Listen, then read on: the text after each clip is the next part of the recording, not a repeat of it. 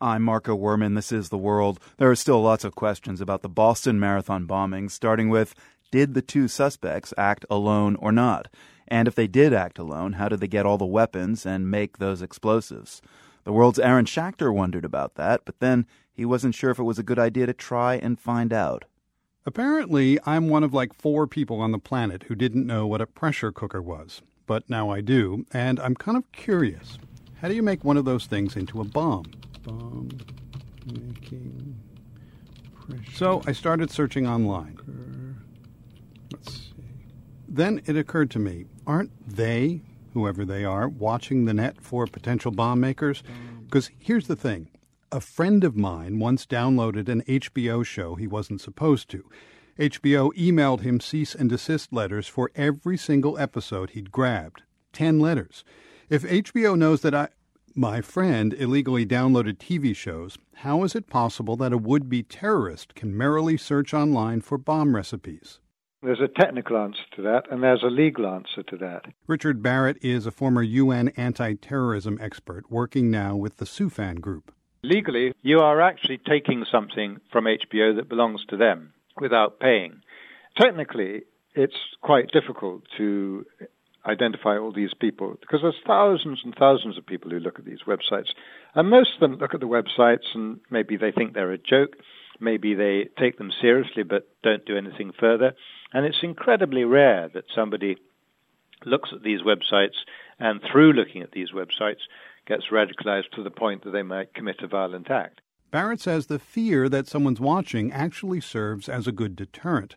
But for the most part, he assures me, I'm in the clear. So I tried searching again for bomb making and pressure cooker, and no recipe.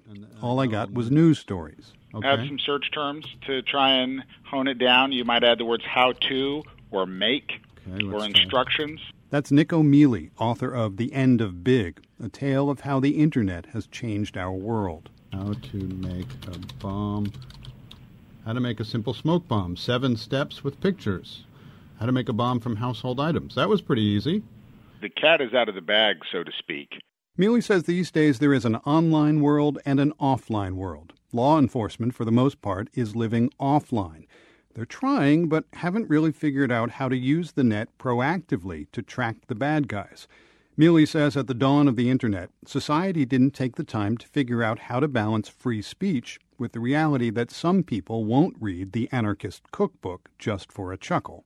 The problem is that in some sense we abdicated and let the nerds decide a whole bunch of this stuff without a whole lot of discussion or consideration about the larger context of it.